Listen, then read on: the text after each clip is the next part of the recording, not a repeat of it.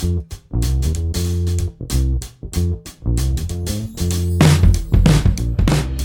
everyone. I'm Brene Brown, and welcome to the very first episode of the Dare to Lead podcast. I am so grateful to have you with me. This is dream come true territory for me. And could it get any better if you're thinking, hey, what's that snappy little ditty that I'm listening to? I like this music.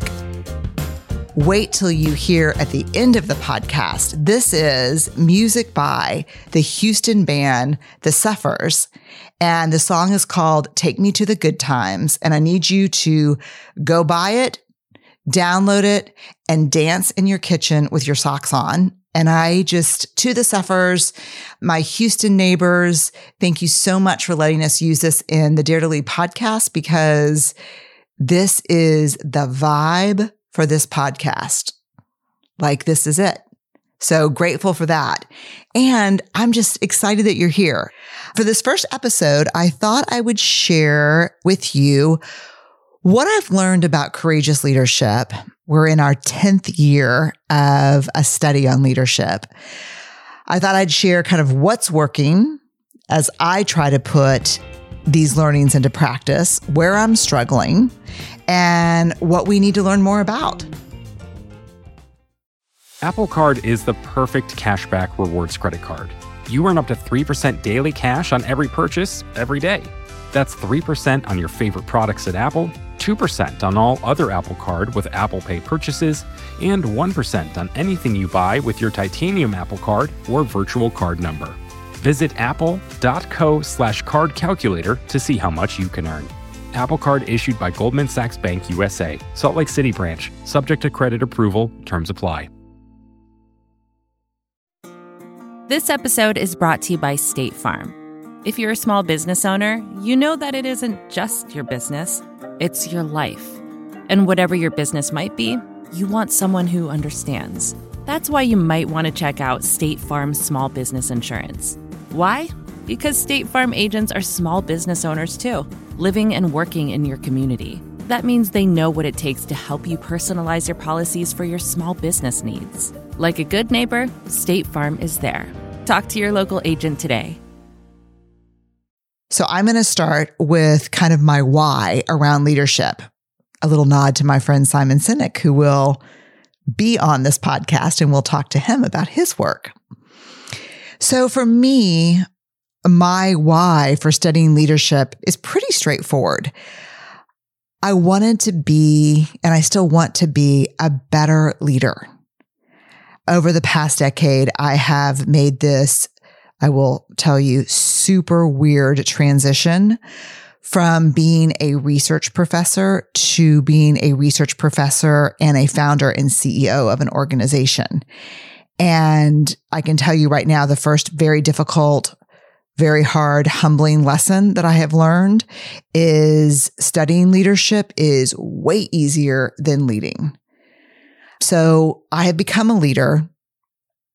I find it to be one of the greatest challenges of my life. And during those same 10 years, these past 10 years where I've been coming into this new role, I was also spending 90% of my time in organizations working with leaders. And y'all know me, like when I'm in an organization talking to people, I cannot turn off my inner pattern hunter, that qualitative researcher in me that just sees patterns and repeats of things over and over, regardless of how different organizations are. And I started to see so many patterns and themes around leadership. Leaders who were effective, leadership that was ineffective, leaders that had huge impact and had cultures of deep caring and connection, leaders who were abusive. I mean, I just saw it all, and I saw patterns. I just could not walk away. It's funny that I just interviewed Guy Raz about his book and his podcast, How I Built This. And I interviewed them for this podcast series. And he talks about how good ideas are really hard to find and even harder to walk away from once you find them. So I'd like to believe that the leadership research and book, the Dare to Lead book, were good ideas that I found it impossible to walk away from. And I think that's true because when I think about my personal experiences as a leader over the past few years, I can honestly say to you that the only endeavors that have required the same level of self-awareness, of emotional literacy, difficult rumbles, hard conversations, really the only things in my life that are on par with that are being married for close to 30 years and parenting. And I never expected that because, being married for 30 days is tough. 30 years, boy, I mean, that's the long haul, right? And there are great seasons and there are shitty seasons.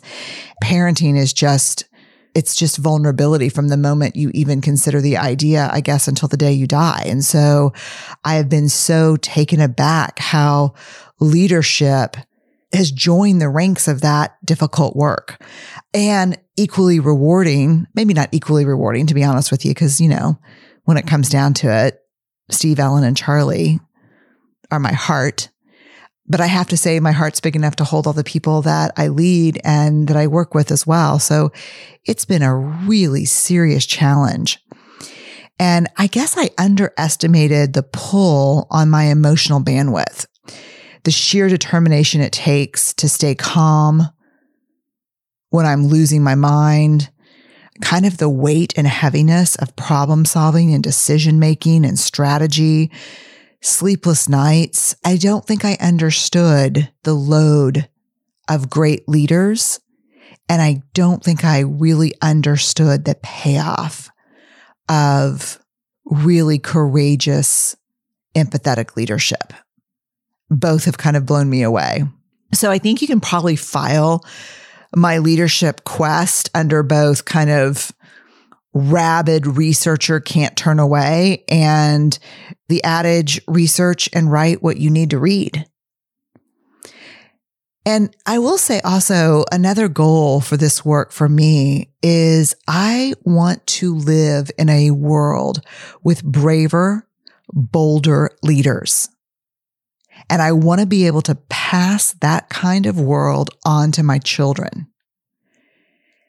And right now, as I'm recording this, we are in the middle of COVID. We're in a pandemic. We are in a long overdue fight for racial and social justice. The economy is just wrecked, I guess is the right word. And it's interesting because you know what I'm seeing in the midst of this? I'm seeing the best of leaders and I'm seeing the worst, absolutely just awful, fear-based, divisive leadership, which is what you see in a crisis, right? You see the best of people and you see the worst of people. And leadership's no different. So let's start with this. Let's start with my definition of what a leader is, because here's the thing. I have spent many, maybe hundreds of hours in the fancy C-suites and, with the CEOs and the CFOs and the CMOs and the CHOs. And I've been there and I have struggled to find a single leader in that environment. And I have been on warehouse and factory floors and I have been surrounded by direct line people and every single one of them was a leader. So for me, the title leader or the description leader has nothing to do with corner offices and shoulder pads and pinstripes and money. And it has nothing to do with that. I define a leader as anyone who takes responsibility for finding the potential in people and processes and who has the courage to develop that potential. Before we dig into the content, I will say that maybe it won't surprise you, but it surprises me that I sincerely believe that one day when I look back on my career, I think the Dare to Lead research might be the work that I consider the most important of my career. maybe, and we'll get to this in a minute, maybe one of the big reasons for that is really discovering that courage is not just a gauzy, aspirational, I wish I could be thing, but courage is a collection of 4 skill sets that are teachable, observable, and measurable. So I think I may not personally ever get over that, just because courage is one of my 2 values, and understanding the skill building and the muscle building that I needed to do to not just have that as an aspirational value, but a lived value has changed everything in my life. I think the other reason is this was the first time in my 20-year research career where I asked a primary research question and every single one of the participants gave me the same answer. I mean, it blew my mind because the people we talked to represented every continent, every industry. They were diverse in age, race, gender, experience, from creatives at Pixar to leaders in the U.S. Special Forces to NGOs in Asia and Africa to educational leaders around the world. We went far and wide to find this sample of transformational leaders.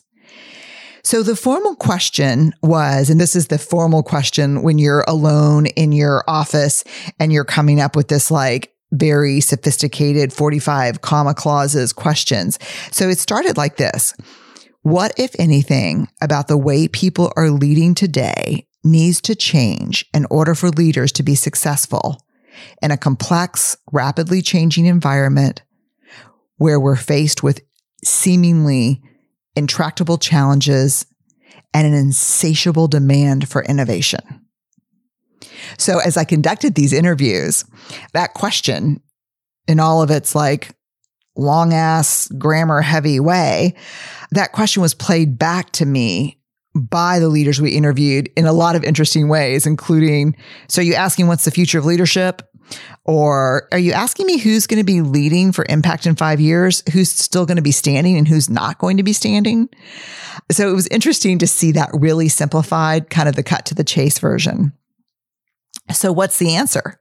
Like, who's going to be standing in 5 years? Who's not going to be standing in 5 years? Who's going to be leading for impact? Who won't be? And with these seemingly intractable challenges and this insatiable demand for innovation, what's it going to take? Again, first time in my career across every single interview, the answer was courage. And I expected to be sorting data that ranged from AI and machine learning to increasing market cap and scalable, like stuff I'd have to Google. But it wasn't. It was courage. The future of leadership is braver leaders and more courageous cultures. So when I followed up to understand the specific kind of call for braver leadership and what did leadership mean, this is where things got really dicey.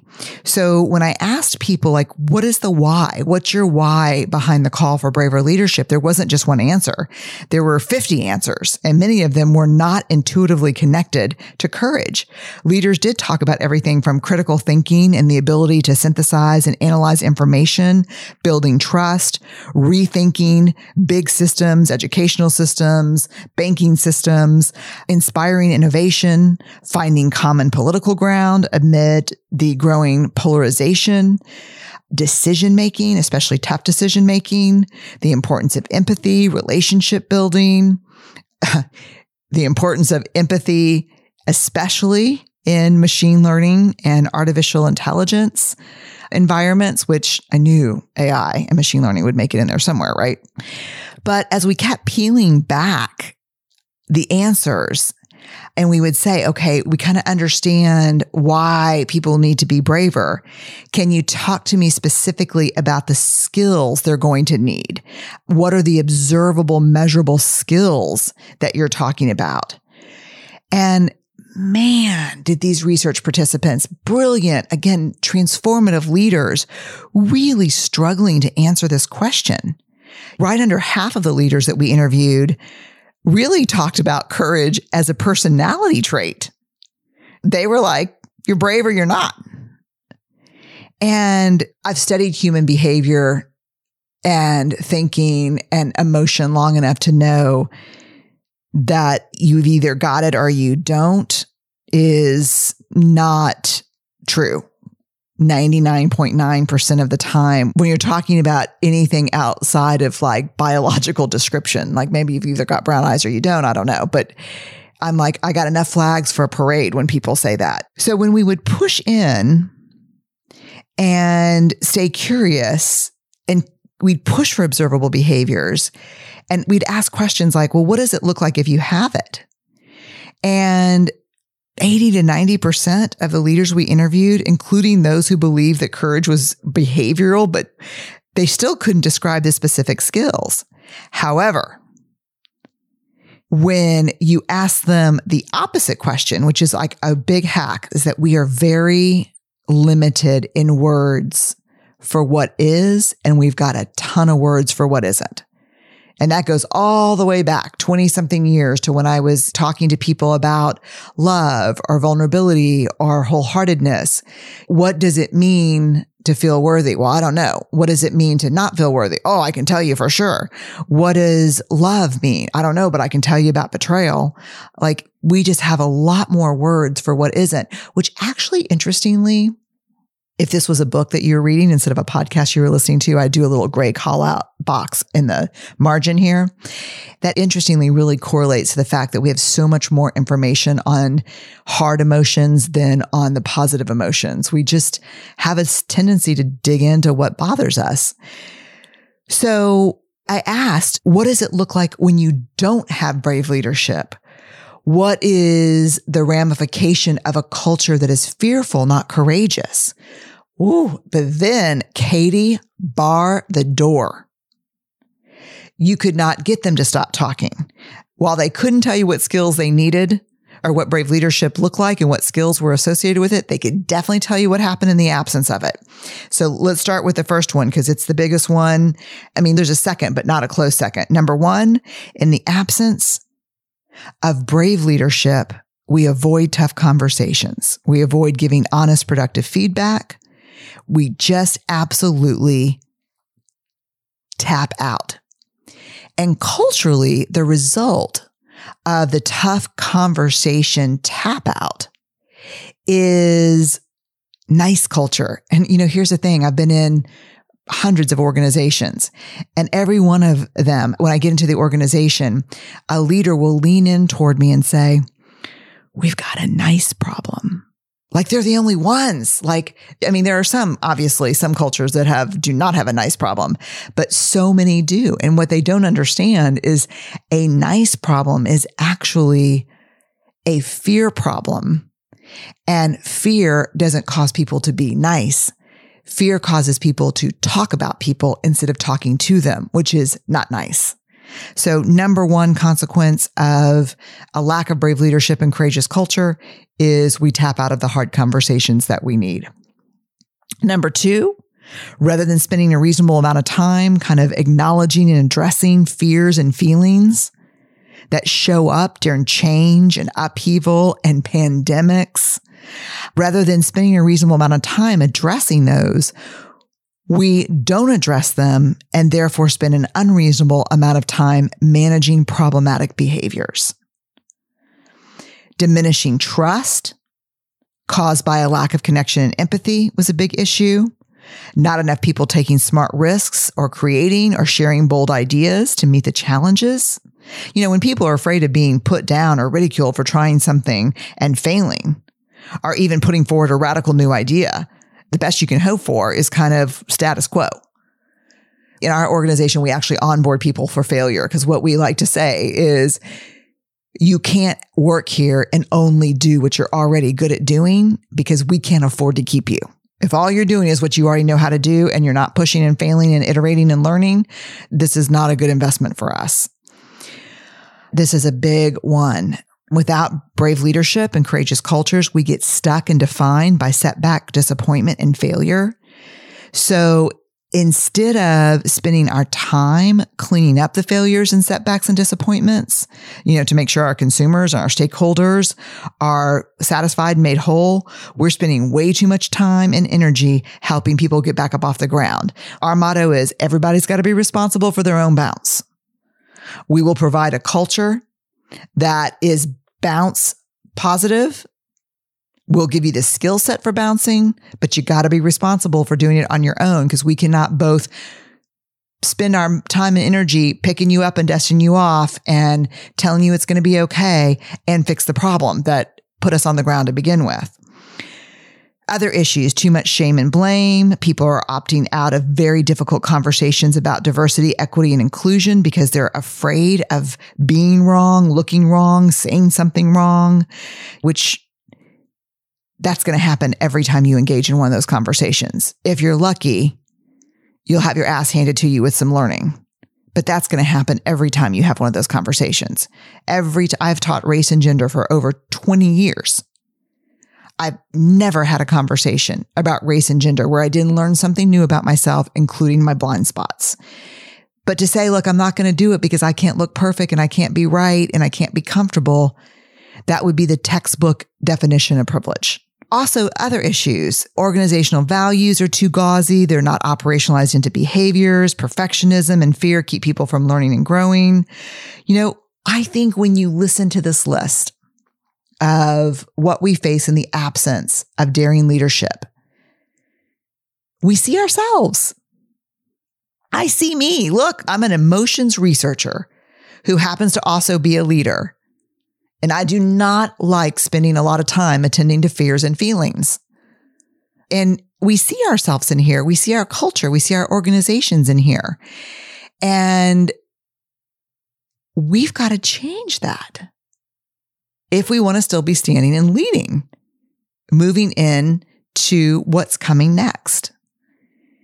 And if you recognize yourself or your organization or your team in this, just know you're not alone. I mean, I still recognize myself in it. This is a leadership podcast, and these may be work behaviors and organizational cultural concerns. But what underlies everything I'm talking about here, these are just deeply human issues. And so for us as researchers, after finding these roadblocks and hearing this, our job was to identify the specific courage-building skill sets that people needed to address all these problems. We conducted more interviews, we developed instruments, we tested the instruments with huge shout out to the EMBA students enrolled and the faculty who helped us at the Jones Graduate School of Business at Rice, at the Kellogg School of Management at Northwestern, the Wharton School at UPenn. We just started digging in. We started building instruments to kind of test courage building. And we worked until we found the answer. We tested it. We improved it. We tested it again. And so here's the heart of daring leadership.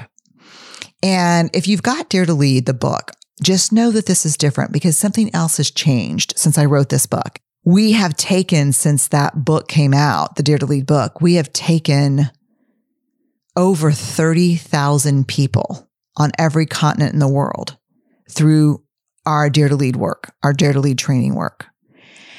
And we have collected data on every single one of those experiences going through the work.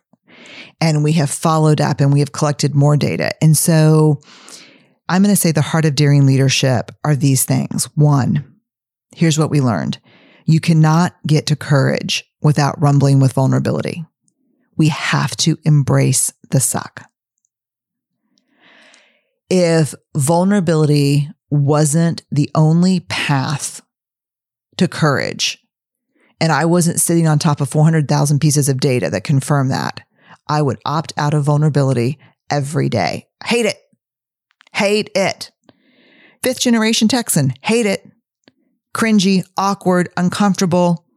Punch first, ask questions later. Like, that is not my MO.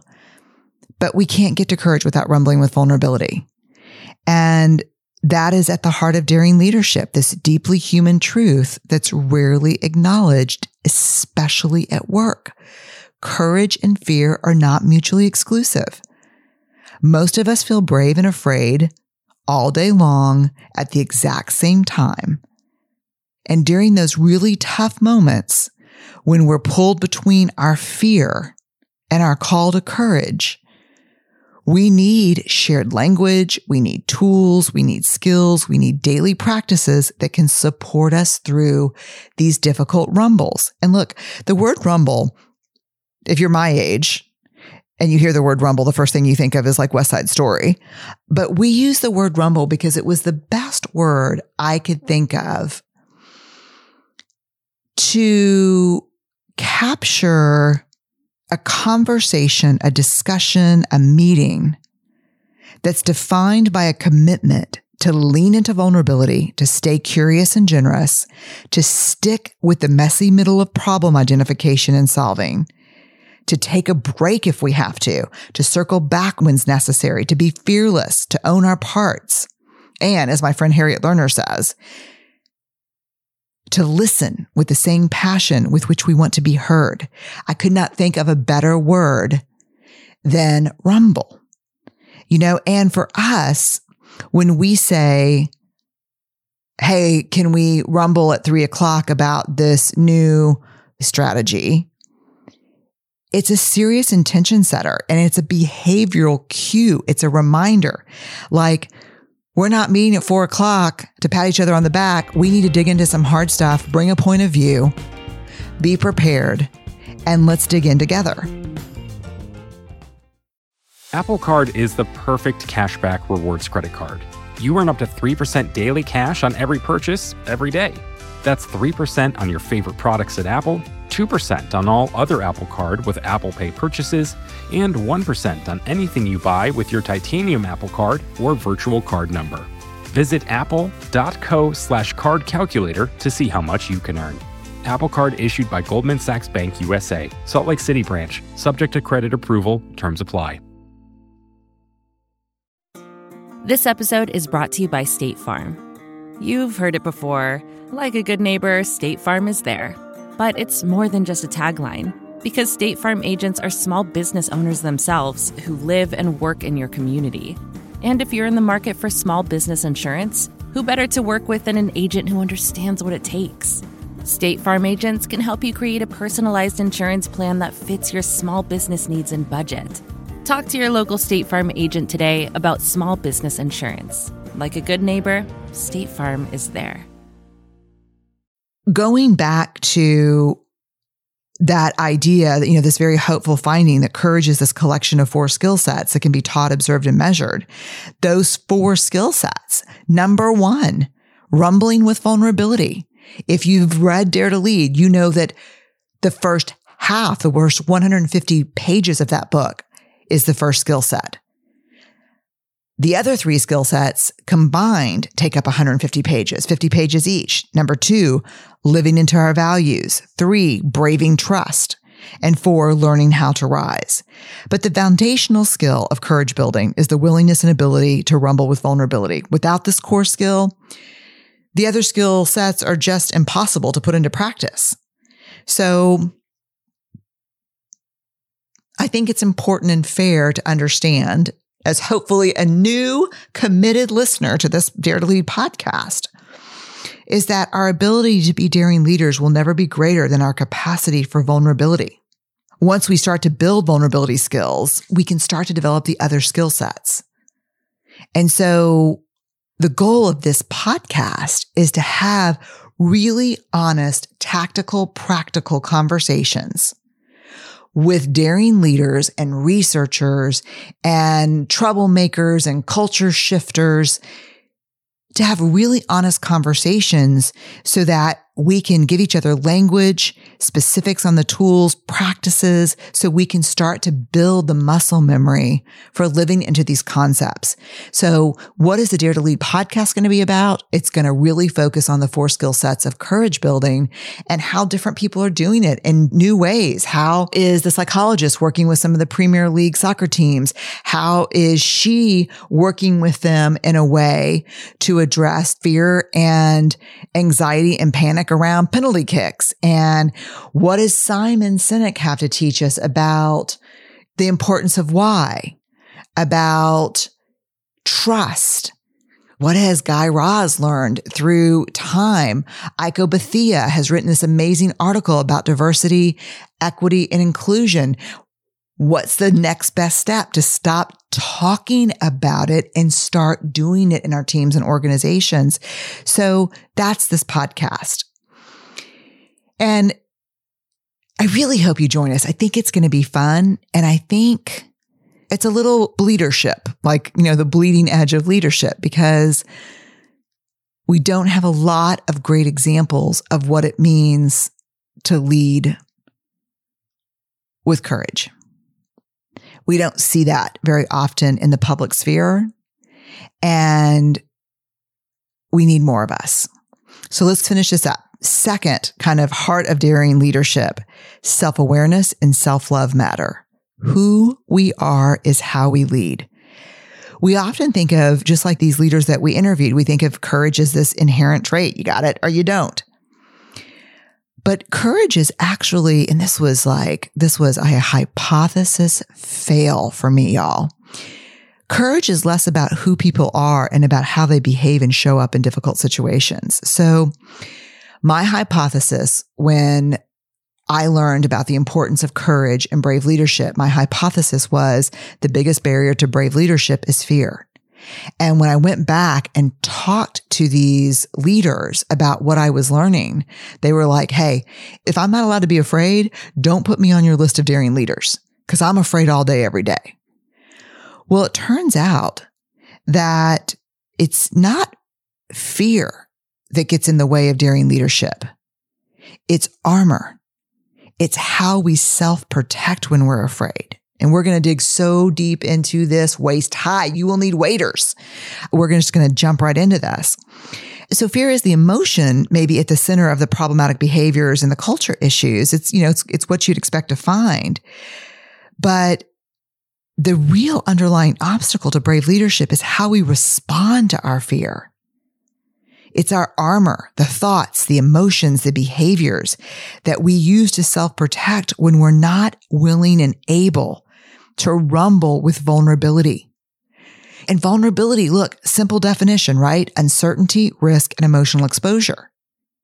To be human is to be vulnerable. To be a leader is to be vulnerable every day, every moment. That's leadership. And so we have to look at not only fear, but we have to talk about armor. And that's where self-awareness comes in. I think right now, when we think about self-awareness, I always have people, when I'm taking them through the Dare to Lead training, I always have them make a circle in front of them with their arms. And I say, look inside this circle. Right now, maybe if you're really practiced 30 or 40% of how you show up, what you think, you're aware of it. You have self-awareness about 30, 40% of that. The other 70, 60% of that is outside of your field of self-awareness vision. We need to change that to be impactful, transformative leaders, where 70% of what we do, we're aware of why we're doing it. And maybe not in real time, because that would be hacking neurobiology in a way that I don't know that we can do all the time. But even walking out of a meeting and being going like, God, why was I such an asshole in there?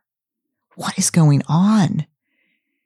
And for the leader that lacks real self-awareness, or doesn't even ask, just blames other people for it and keeps walking, versus the leader who walks out and says, God, I don't like the way I showed up in there. What's going on? Takes a deep breath, walks outside, paces the parking lot, goes into her office and says, what's going on? Oh man. So we'll just use me for an example. If I am that intense, kind of not great person in a meeting, 90% of the time, it's because I was in fear. Because when I'm in fear, I get intense.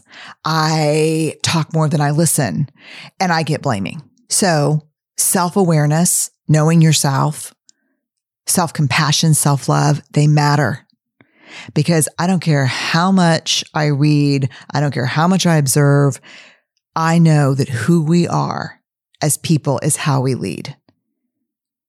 So it's not about consuming leadership strategies as much as it is looking inward and understanding who we are so that we can apply those strategies in an effective way.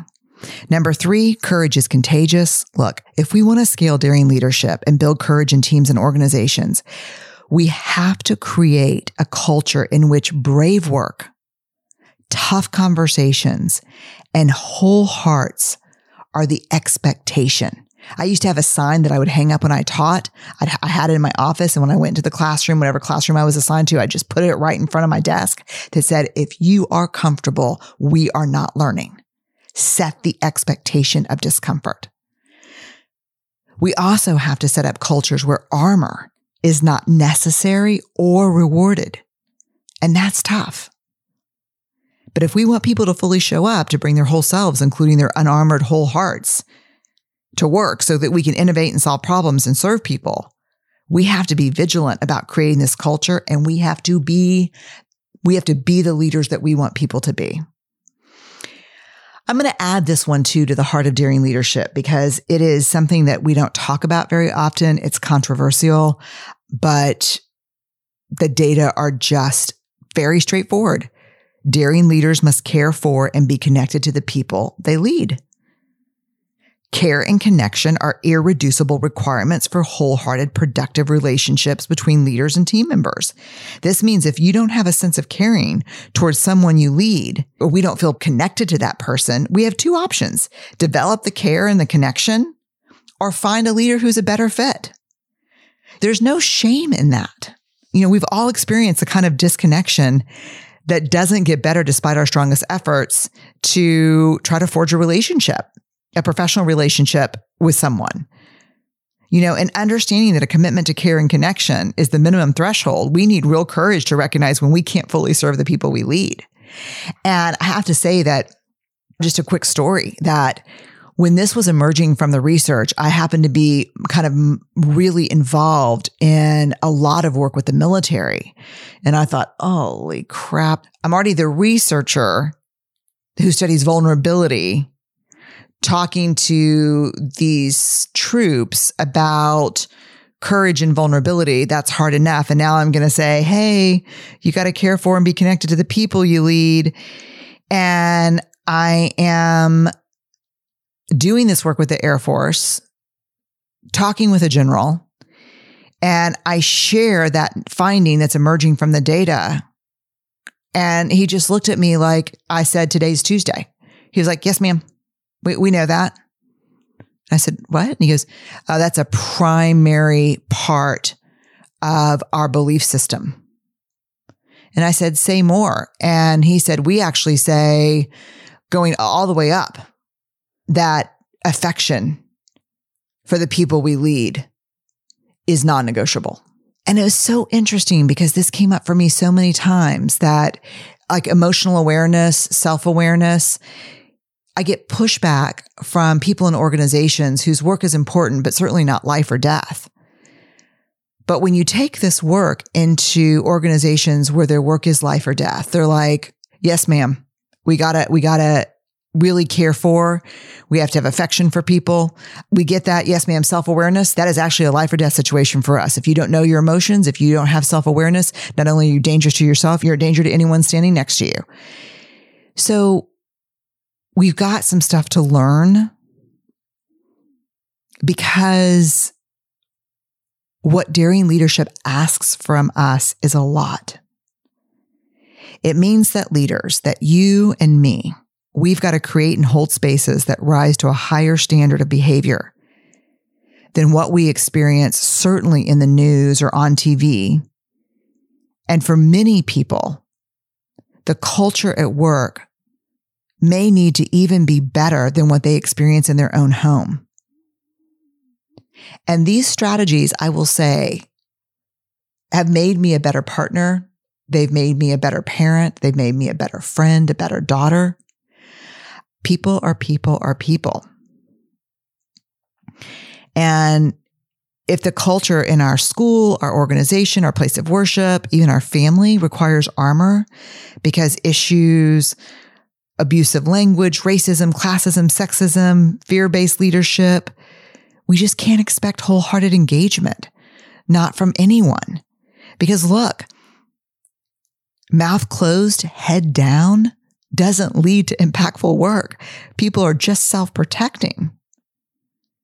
And when organizations reward armoring behaviors like blaming, shaming, cynicism, perfectionism, emotional stoicism, you can't expect innovative work.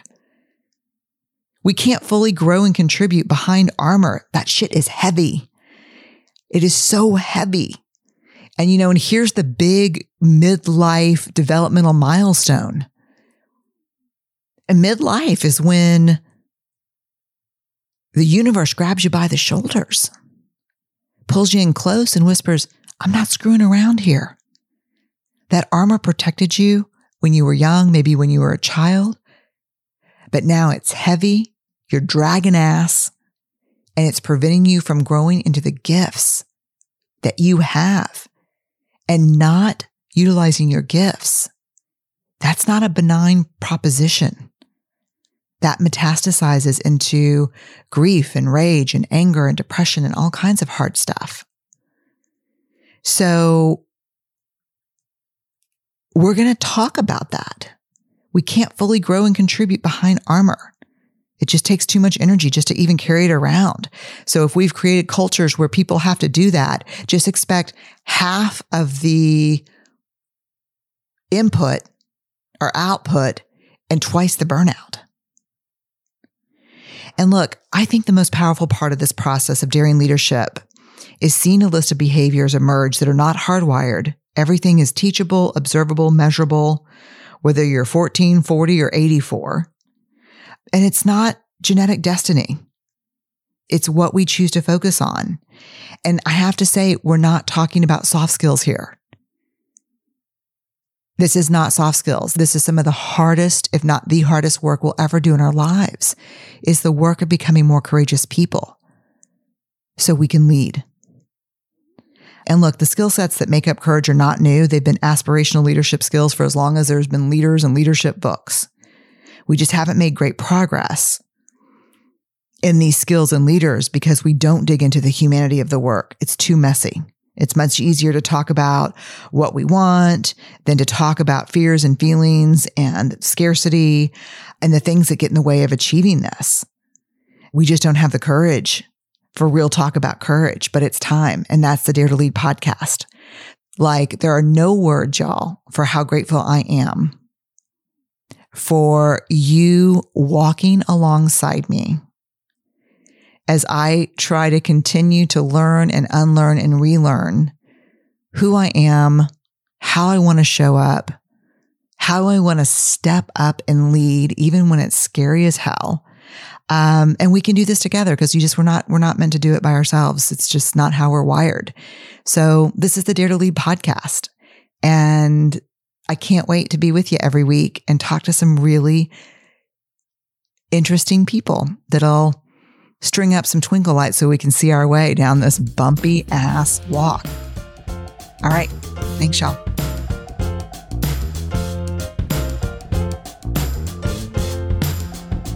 Dare to Lead is produced by Brene Brown Education and Research Group.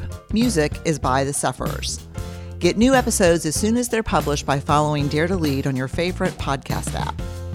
We are part of the Vox Media Podcast Network. Discover more award-winning shows at podcast.voxmedia.com. I just gotta get out most days, you see. I like walking around, it's good for me. Could you tell me where we could go eat? Take me to the good times. I just gotta get out most days, you see. I like walking around, it's good for me. Could you tell me where